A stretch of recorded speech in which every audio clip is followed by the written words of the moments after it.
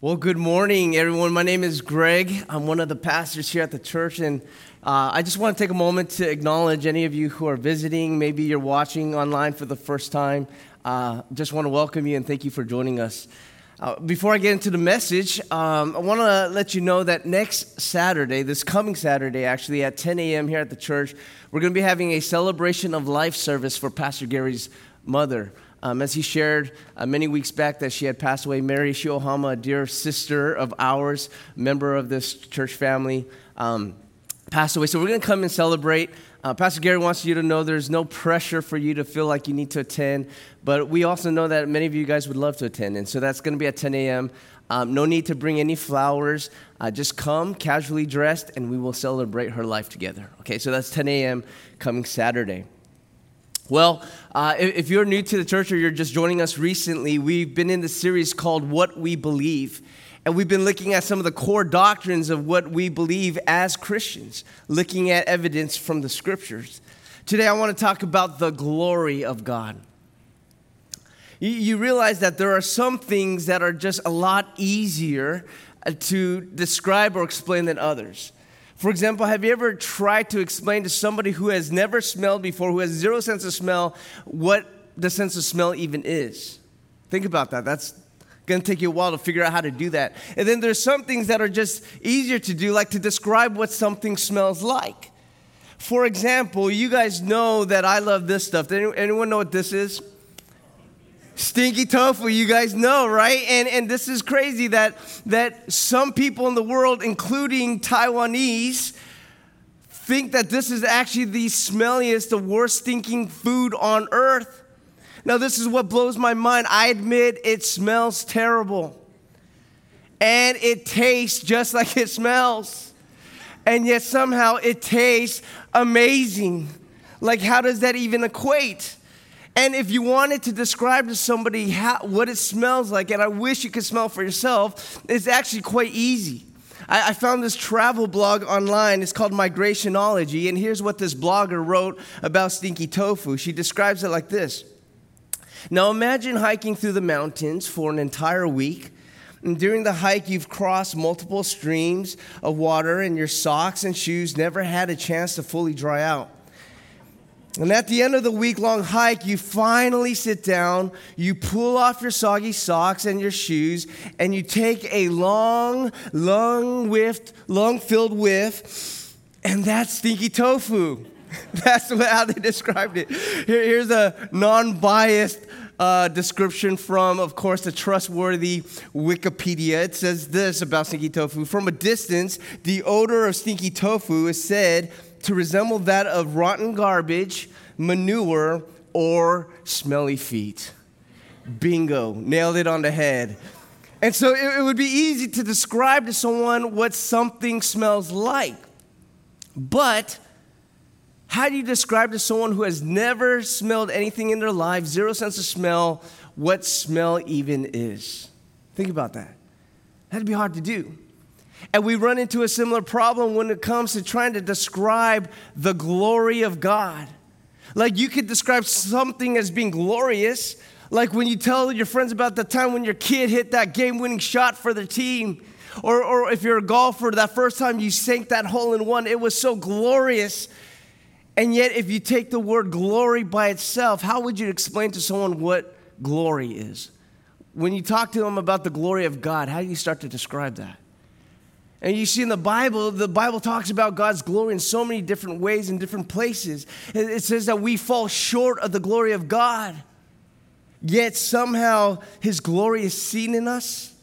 The Bible says that we have seen His glory, and yet it also says no one can see His glory and live. The Bible says that God is full of glory, and yet we are supposed to give God glory?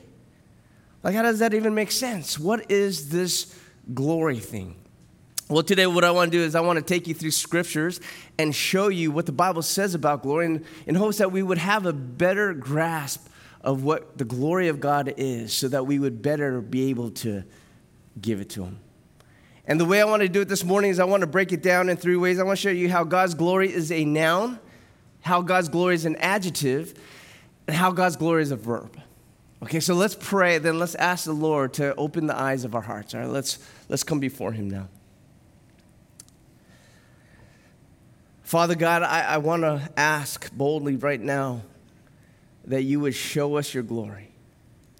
God, help us to see it in the way that you want us to see it and understand it in a way that we can really know it in our hearts and then show it in our lives. God, Lord, this is just something that is almost impossible to wrap our minds around if it weren't for the help of your Holy Spirit. And so, Lord, we ask that your Spirit would come and be our teacher this morning, that you would help us to know our chief purpose on earth. What is our highest priority? What were we made for? And I pray that we would live it out well and according to your purpose, Lord. God, may you be glorified. May you receive glory during this time. So draw us into you. Speak to us now, Lord. Remove all distractions, all the thoughts, feelings, voices, everything that's going to keep us from encountering you this morning. Remove it so that we would see you in your fullness. We pray this in Jesus' name. Amen. I want to start by inviting you, if you have your notes, you have a journal, maybe your apps, or maybe your laptop is open, write this down. God's glory is a noun. God's glory is a noun. A noun is a person, a place, or a thing. Let me show you how God's glory is a noun. You know, when I was in high school, somebody was supplying some of these high school student fake Rolex watches, and they were going around selling them to students on campus. Now, there are like cheap fakes where you could buy it at the swap meet and you could tell right away, and then there are like legit fakes. There are legit fake Rolexes. We call them Folexes. And if you were to put them together, you could not tell the difference with your eyes which one is real and which one is fake. Now, how many of you can tell me, how do you tell if you had these two in front of you, which one is real and which one is fake? You would weigh it. You would feel it in your hands. And the weightier one is the one that is more worthy. Why? Because that one was the one produced with higher quality metals and materials. They say if it's light, it ain't right. But if it's weighty, then that's worthy. That's the more valuable one. Well, in the Bible, the word for glory is the Hebrew word kavod. Kavod. And literally, in its primitive meaning, kavod means heavy. It means weighty. And when you think about the weight of someone, figuratively speaking, when someone carries weight, it means that they are worthy. They have prominence. They're significant. They're powerful. They have kavod, glory. Anybody hear the slap last week? Oh, man, yeah, the slap heard around the world, right at the Oscars. Will Smith, who's an actor, if you don't know this story, he walks up onto the stage in the middle of the show because he was offended by a joke that comedian Chris Rock told, and he goes right in front of everybody and hits him across the face, right across the face. It's the slap heard around the world, and I don't know how you feel about Will Smith right now. It doesn't matter. The truth is, if Will Smith were here at the 9 a.m. service here at South Bay Community Church, sitting right here in the second row, everyone would feel the weight of his presence. Like everybody would know it. You would not even be listening to what I'm saying right now. You wouldn't hear it because you'd be busy nudging the person next to you, whispering in, hey, Will Smith is here. He's at South Bay Community Church. There is a weight to his presence. There's significance that surrounds him. Now, that night at the Oscars, Will Smith didn't feel the need to apologize to Chris Rock for what he had done. He had won an award and he gave a speech, but not once said a word of sorry to Chris Rock. He didn't feel he needed to. Will Smith carries weight, but Will Smith knows that there is one who is weightier than him. His name is Oscar. AKA the Academy, because the next day on Monday, the Academy publicly calls him out and condemns his act of violence. And only then, after the Academy spoke, did Will Smith take to social media and publicly apologize to Chris Rock and to the Academy. Why? Because to Will Smith, the Academy carries weight. It is a significant voice and presence in his life. The academy can impact his career, can impact his success, can impact his reputation, and sadly, even his sense of worth. And so the more important, the more prominent, the more powerful your voice and your presence is, the more weight you carry. And kavod is weight. It is the weight of glory. And God doesn't just have kavod, but the Bible says that he is the king of kavod. He is the king of glory. Psalm 24 says this. In verses 7 and 8, Psalm 24 says, "Lift up your heads, O gates, and be lifted up, O ancient doors, that the King of glory may come in." Who is this King of glory? The Lord strong and mighty, the Lord mighty in battle. And so God's glory is when we experience the weight of who he is. Whoever's beholding him and his glory experiences the significance, the prominence, the honor, and the power that he carries. So in practical terms, I want you to think about God's glory like this: is whenever God is put on display and made known, that's glory. That's God being glorified. And sometimes that's a physical display. Like in the Old Testament, when Moses spoke to the burning bush and the bush was in flames and God spoke through that. God's presence was there to the point where Moses had to remove his sandals because he realizes he's standing on holy ground. That's God's glory in that bush burning in flames. And then in the Old Testament, when the Israelites were fleeing Egypt, and God appeared in a pillar of fire by night and a pillar of clouds by day, the Israelites felt the weight of his presence with them. That's the glory being made manifest. God is on display, and the weight of his existence is being experienced. One of the more common forms of God's glory manifesting in the Old Testament or the New Testament as well, we see is through this brilliant light. Like bright, shining light, not a figurative light, like a physical light. And sometimes it's blinding. We talk about how we get to the new heavens and the new earth, the eternal state of all things, and there's going to be a new city of Jerusalem. And do you realize there's no nighttime there? There's not even any sun or star or moon. Revelation tells us this in chapter 21, verse 23. It says, "And the city has no need of sun or moon to shine on it." Why? For the glory of God gives it light, and its lamp is the Lamb. There's no nighttime because God emanates this brilliant, glorious light, and heaven will forever be filled with his glorious light. Now, why does light represent God's glory? What is it about light? Well, here's what Wayne Grudem says. He's a theologian who wrote the book Systematic Theology. He says, since God is spirit and therefore invisible, you can't see God. He says this, he says, God's glorious light is the created brightness that surrounds God's revelation of himself. It is the visible manifestation of his invisible qualities and the excellence of his character. In other words, the light is something that God has created to make known his nature, his character, to indicate his presence among us without killing us and overwhelming the one beholding his glory. Have you ever sat in a dark room for a long period of time? Right? Maybe you're in a movie theater, 2 hours watching this movie. Maybe you're at Disneyland and you're on Pirates of the Caribbean or the Haunted Mansion ride and you're just in darkness sitting there. And then what happens as soon as you open the exit door and you walk out? Boom, right? Like, it's so bright, right? Why? Because you've become accustomed to the darkness you've been sitting in. You've adjusted to this darkness that the moment you see something that's so different, so other, you know there is a complete contrast. And God's light is so wholly other.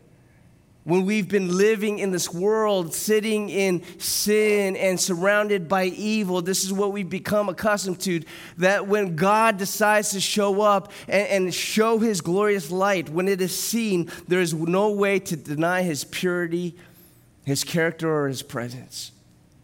He is so different than anything we've experienced in this world. He is wholly other. And so God's glory, we start there, is a noun.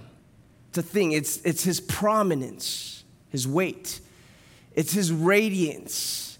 It's his light. It's anytime something displays God and makes him known. Well, let's go on, because God's glory is also an adjective. Would you write that down if you're taking notes? God's glory is an adjective. If a noun is a thing, then an adjective is a description, right? Now, technically speaking, if you want to get technical, the adjective for glory is glorious. That's how you would describe something. But my point here is that glory as an adjective, it's like an adjective in that it describes the attributes and the nature of God. It is not an attribute in itself, but it describes the manifold perfection of God. There are things about God that make God God. And glory describes the fullness of who he is. And so when we talk about glory being God put on display and being made known, sometimes that's a physical display, like we just talked about, but not always. Sometimes it's a spiritual revelation. When God is being described in some way. So when you see that God is love, God is generous, God is patient, God is kind, whenever you learn something about who God is, that is God getting his glory. He's being revealed. God is being made glorious. Sir Isaac Newton was a famous scientist who has impacted us all. We've been impacted by his inventions and experiments in the past. He was a scientist, and yet at times I would say he's a mad scientist. It's just crazy the way he thinks. Why? Because there's this one experiment I read about where he decided he was going to stare directly at the reflection of the sun to see what would happen. And needless to say, Sir Isaac Newton goes temporarily blind for 3 days at least. And this is what he said. He had to hide himself in a room, a dark room, for 3 days, closed all the curtains, and just stayed in darkness because he said, I couldn't get the image of the sun out. Here's what he wrote. He said, I used all means to divert my imagination from the sun, but I still saw its picture even though I was hiding in the darkness. See, no matter what I tried to get the image of the sun, I still saw its glorious brilliance in my eyes, no matter what I tried to do. This guy stares at the sun. He's supposed to be brilliant. That's dumb. Like, why would you stare at even I could tell him, you can't stare at the sun and not go blind. You can't stare at the sun and not be ruined. How do I know? Because I tried it before. I tried it myself in elementary school. The teacher said that there's going to be a solar eclipse and we could see the eclipse. But even I know that I can't stare straight at it. Come on now. So I took my dad's welding mask. And I got one of these and I put it on, and I knew that if I could stare at it like this, that maybe I could see the eclipse. Have you ever put one of these on? Do you know what it looks like from the inside of this? Let me show you. It looks like this. Boom. Yeah, like you see nothing at all. You can't see anything. And yet, if you have this on and you stare at the sun, you'll see this. You'll be able to see the outline of the eclipse. Come on, Mr. Newton. Even I know that. I could have told you that. If staring at the sun can permanently ruin you, how much more staring at the creator of that sun? How much more brilliant is the maker of that sun? I look at Moses. I think Moses is more mad. Because Moses, he saw crazy things in his lifetime. He saw a bush speaking as it's burning. He saw his staff turn into a snake before his very eyes. He saw the Red Sea split before him. And yet, as if that weren't enough, he asked for something even crazier. This is what he says to God in Exodus chapter 33, verse 18. Moses says to God, please show me your glory. Are you crazy? He's basically saying, God, show me your face. Like, what is wrong with this guy? Then God responds to him in verse 20. God says, you cannot see my face, for man shall not see me and live. So God's saying, look, you'll die if you saw me in all my fullness. And yet God wants to meet him. He wants to somehow meet him for as much as Moses can handle. So in verse 21, he says to him, behold, there is a place by me where you shall stand on the rock, and while my glory passes by, I will put you in the cleft of the rock, and I will cover you with my hand until I have passed by. Then I will take away my hand, and you shall see my back, but my face shall not be seen. Here's what God is doing in his grace. He's like, you want to see my face? No, you'll die. But here, let's try this. Come up to Mount Sinai, just you. Leave the Israelites behind. And there's going to be this crack in this rock. And so I'll stick you in the dark crack. It's dark down there. I'll cover you with my hand. And then I will let my glory quickly pass by. And when it passes by, I'll give you a quick glimpse of my backside. Just a quick, not my face, but a quick glimpse. And you'll see as much as you can see and not die. And so they do that. God brings them up to Mount Sinai, sticks him in the crack, covers him, and he lets his glory pass by, gives him a quick glimpse of his backside, and that was it. Boom. And Moses is forever changed. Now, my question is, what was in that glory that passed by? What was in that glory? And the Bible doesn't say explicitly that light passed by, although we can infer that. How do we know? Because after 40 days after that experience on Mount Sinai, Moses goes down to the mountain and he's radiant. He's beaming. And I'm not talking about, I just saw the glory of God. He's not beaming. No, he's literally beaming. His face is a flashlight. Light is coming off his face and people are freaked out. Why is his face shining? Here's what it says in Exodus 34, verse 30.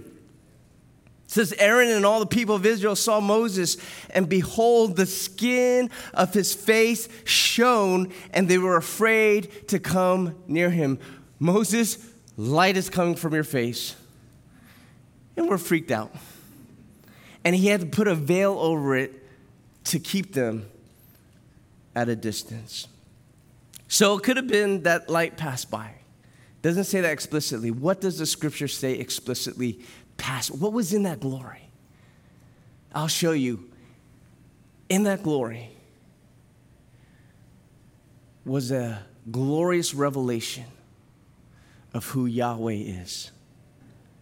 It was God putting himself on display. Yahweh, the name of the Lord, it says this in Exodus 34, 6, 8.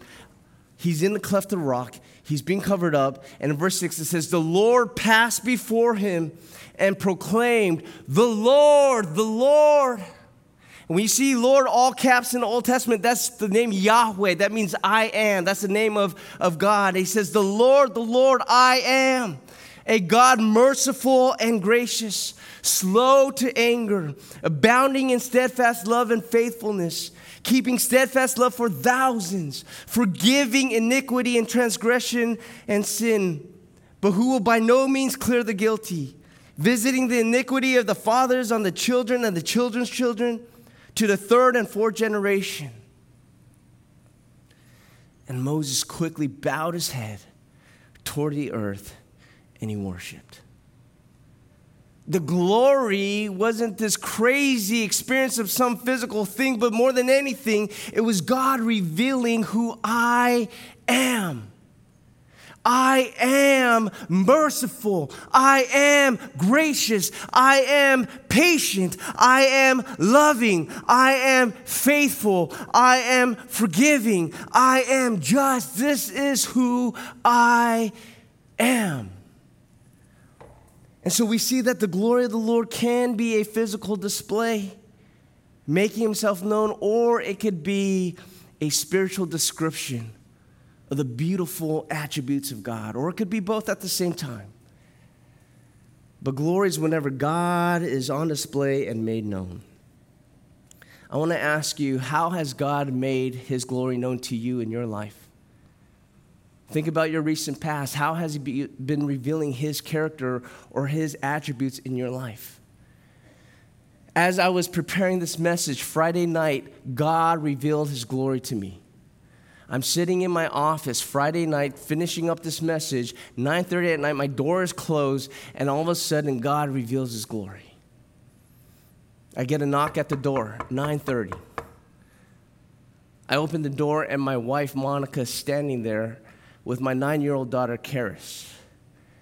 And what in the world could they be knocking on my door for? They know I'm preparing my message. And Monica says, Daddy, Karis just asked if she can pray and accept Jesus into her heart. So earlier that day, her teacher, Mrs. Crawford, said that just because you know Jesus doesn't mean you go to heaven. Just because you know who he is doesn't mean you're saved. You have to accept him as your Lord and Savior. Accept him into your heart.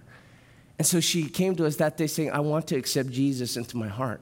And so at 9:30 in our room, the three of us are on our knees in my office, and we walk her through the gospel. And we have her explain to us, what do you understand? She says, Jesus died on the cross to forgive me of my sins. And if I believe in him, I could have eternal life. And so right there, together we pray, and Karis prays on her own that Jesus would forgive her of her sins and come into her life and give her eternity in heaven. God was putting on display his glory. God was being glorified. Because in that moment, we are realizing that he is a God who saves, he is a God who delivers, he is a God who forgives, and he is a God who rescues. That is the glory of God being revealed to a 9-year-old and to her mommy and daddy. How has God been revealing his glory to you? How has he been making known his beautiful attributes? So God's glory is a noun. God's glory is an adjective, and I want to finally say that God's glory is a verb. Would you guys write that down? God's glory is a verb. Now help me out. If a noun is a thing and an adjective is a description, then a verb is an action. It's an action that's performed, right? And so the action of glorifying God is when someone or something performs the action or actively makes God known, actively reveals who God is. Now my question is, what in the universe glorifies God? What in the universe glorifies God? The universe glorifies God. Creation glorifies God. In the beginning, God created the heavens and the earth, the sun, moon, and stars, and it all gives God glory. You know what? When I walk out of my house at night here in Torrance, California, I walk out, I look at the sky. You know what I see? Here's what I see. Boom. Not much at all, right? But you remove the pollution and all the distractions from the city, and you actually go out and see what's really there. What do you see? You see the stars. You see heaven. This is what you see. And in Psalm 19, verse 1, it says, the heavens declare the glory of God. The skies proclaim the work of his hands. The heavens declare the glory of God. What is this glory? Well, they're making a declaration of who he is. What are they declaring? They're saying God is creator. God is beautiful. God is artistic. God is majestic. God is grand, and God is big. They're declaring who their creator is. That's what the universe does. Then we go to the Old Testament. We say that God's glory is displayed in other ways, like the burning bush or the pillar of fire at night. Then we get to the New Testament, and what in the New Testament glorifies God? Well, for one, among many, Jesus the Son glorifies God. Right? Because John chapter 1, verse 14 says this, and the Word became flesh and dwelt among us, and we have seen his glory, the glory as of the one only Son from the Father, full of grace and truth. Jesus embodies the nature of God. Hebrews 1:3 says this, he is the radiance of the glory of God and the exact imprint of his nature. In other words, what we see in Jesus is what we know is true of the invisible God. He is the exact imprint of the invisible God. So when we see Jesus and he hangs on the cross and the veil of the temple is torn, we see that God is a way maker. When we see Jesus die on the cross, go into the grave, then 3 days later resurrect, we see that God is a miracle worker. When Jesus says the Holy Spirit will come after I ascend, and then he comes just like Jesus said he would, we see that God is a promise keeper. When we see Jesus sit in the midst of sinners and prostitutes and tax collectors, we see that God is a light in the darkness. And that way we can look at Jesus and say, my God, that is who you are. You're a way maker, a miracle worker, a promise keeper, a light in the darkness. My God, that is who you are. Jesus resurrects, ascends into heaven. 2,000 years later, we fast forward to today. Now, what in the world glorifies God? What in the world glorifies God? I'll show you. Do this with me, okay? Participate really carefully. Look to the left of you. Look to the right. Yes, we glorify God. The church, we bring him glory. This is what you and I were made for. This is what we exist to do. 1 Corinthians chapter 10:31 says, whether you eat or drink, whatever you do, do it all to the glory of God. This is the chief end of man. This is why we exist, to bring him glory. Now the question is, how do we glorify him? Very simply, you reflect him. You put him on display in your life. Practically, you could glorify him on the hills and in the valley. And here's where we take this home. Here's the application. Write this down. We glorify God on the hills. We glorify God on the hills. What hills? What are you talking about? I'm talking about the mountaintop experiences in life. Right? I'm talking about where the grass is green and the sun is bright and the blessings are abundant and life is good. How many of you guys love mountaintop experiences? That is the place in life where you ought to glorify God and make him known, reflecting him to the world. Right? Psalm 105 says this, verses 1-3. It says, oh, give thanks to the Lord, call upon his name. Make known his deeds. Make known his deeds among the people. Sing to him. Sing praises to him. Tell of his wondrous works. Go tell it on a mountaintop. Glory in his holy name. So when God does good things in your life, make known his goodness to those around you. In other words, when he presents himself to you there on the hill, represent him to the world. Represent him. We are his representatives. We're his ambassadors.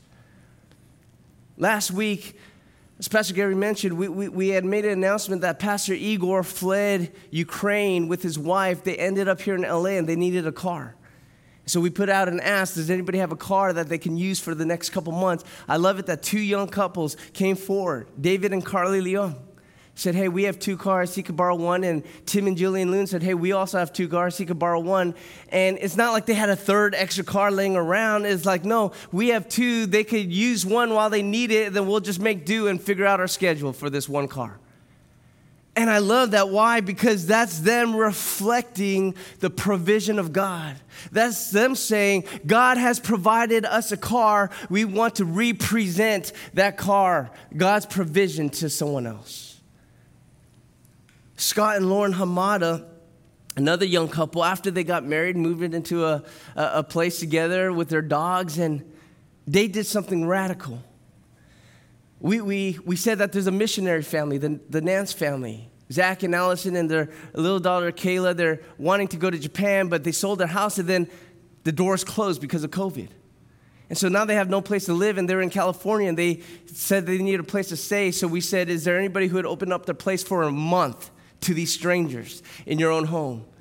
Scott and Laura did something radical. They said they can stay with us.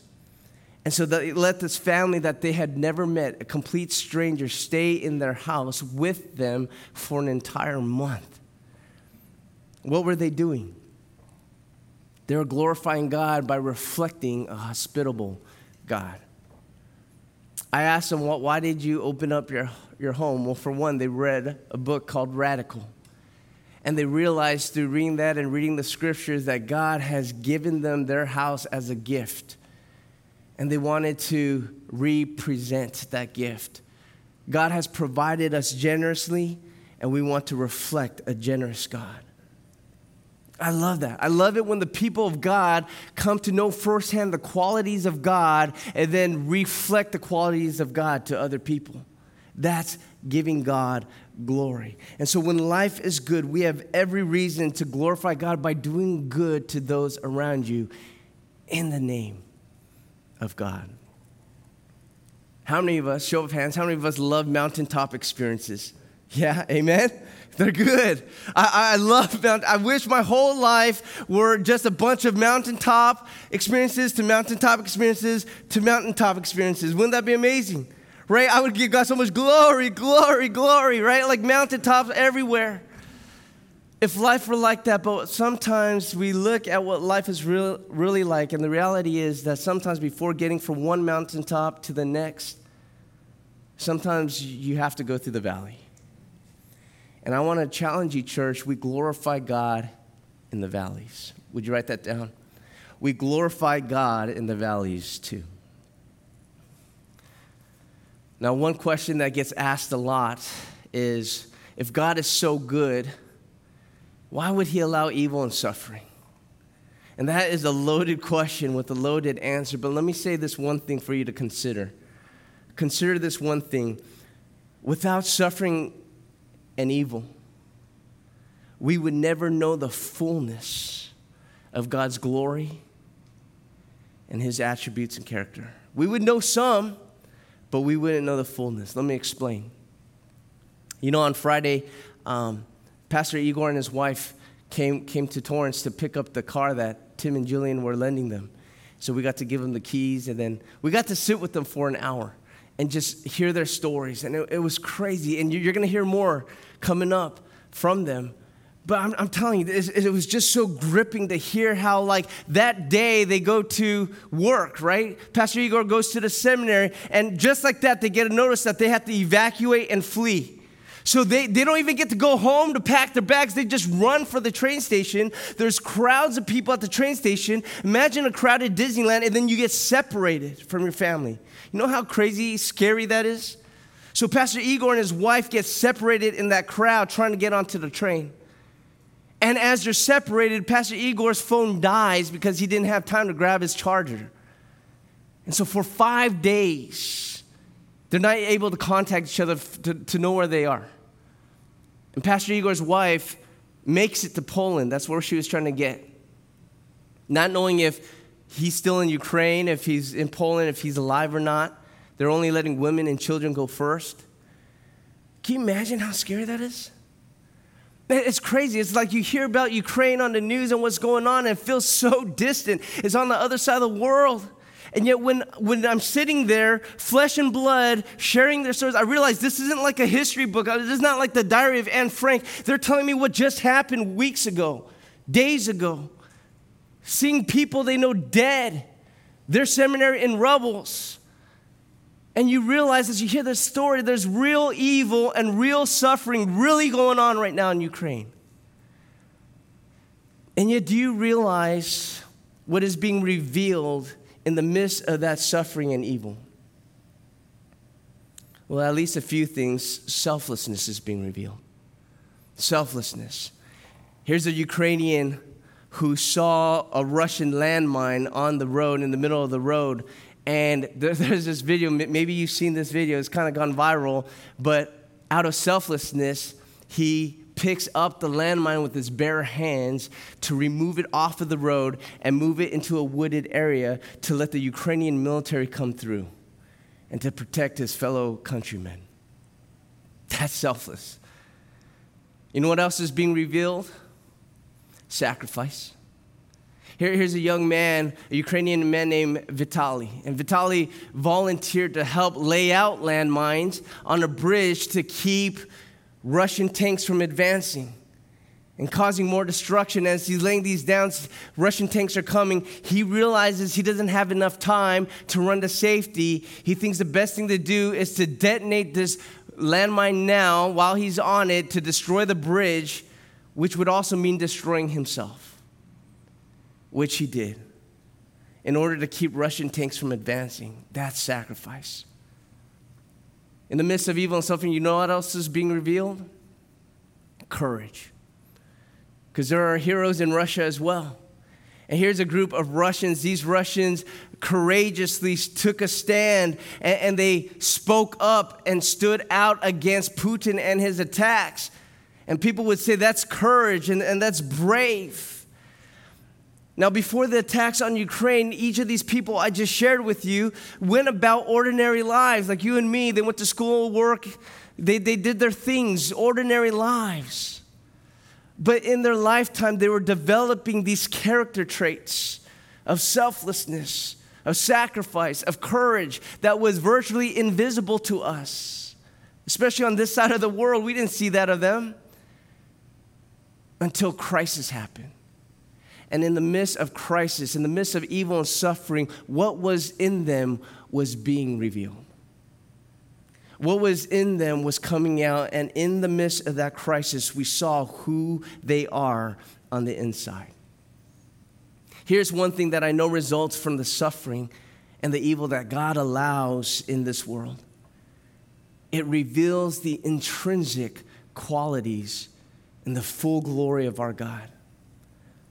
Right? Sure, without evil and suffering in this world, we would know things about God. We would know of his beauty and his handiwork and his grandeur. We would know these things, but we wouldn't know everything. Think about this. Without sin and evil, we would never have known the amazing grace and the forgiveness of our God. Without sickness and suffering, we would never know the compassion, which means to suffer with. We would never know the compassion and comfort and mercy of our God. Without wounds and hurts, we would never know of the healing and redemptive power of our God. And so one thing we know is this, that in the valleys of our lives, God is maximizing his glory. In the valleys of our lives, God's glory is being maximized. The trials you face are going to reveal to you the depths and the fullness of our God. And when you experience those attributes of God in the valley, like Moses on the mountain, right, we begin to radiate the things of God that we've been exposed to. See, because forgiven people forgive people. Loved people love people. Comforted people comfort people. Embraced misfits embrace misfits. And the way that God presents himself to you in your valley is how you're called to represent God to others when they're found in their valleys. So we glorify God on the hills, we glorify him in the valleys. I want to close by saying this. Listen, you are all, every single one of you listening, you are image bearers of God. You're created to bear his image and then to reflect it to a dying world. You were created to radiate his glory. Moses on that mountain, in that cleft, he experienced the glory of God and he was radiating God's glory from his face, and so he had to veil it. I want to say to you, church, do not veil that glory. Lift up the veil and let your glory shine. Let God's glory shine out of you. We're told to do this. 2 Corinthians 3:18 says, we all, with unveiled face, beholding the glory of the Lord, are being transformed into the same image from one degree of glory to another. What's that saying? You are image bearers of God. You bear his image. And I know we sin and we fall short of the glory of God. We all do. But listen, we are growing in his image from one degree of glory to a greater degree of glory. We're reflecting him more and more. How? As we willingly go through experiences in life, whether it's on the hills or in the valleys, there comes this increasing brightness this clear image of God in us, reflected as we walk with him, as we go from hilltop to valley, and from valley to hilltop. God's exposing himself to you, and you have to represent him to the world. So whether you eat or drink, whether you're on the hill or in the valley, do it all for the glory of God. Amen? Amen. Let's bow our heads and pray. And Father God, we thank you that you would use us to be vessels of your glory. God, we're nothing. We're miry clay. We're dirt from the ground. And yet, God, you would choose us to let your fullness be represented in us. This is what you made us for. This is why we exist. This is the purpose of our life. And so, God, I pray that we would be willing to go through the valleys, that we'd be willing to shout it out and declare your works from the mountaintops. Wherever we are, whatever we're doing in life, God, use us for your glory. Help us to willingly endure whatever you give us, God, knowing that there is a greater purpose way beyond us, way bigger than us. God, we thank you that you first made yourself known to us. You revealed your glory, your grace, your salvation, your forgiveness, just like you revealed to my 9-year-old daughter, Karis. Thank you for doing that for us, and we pray that, God, we would show that to other people through our words, through our actions, through our life. We want to bring you glory. God, right now we do that now. We respond, we sing these songs of praise, we shout it out, and as we shout out these lyrics, Lord, we think about your attributes, and we give glory to your holy name. And it's in Jesus' name we pray. Amen.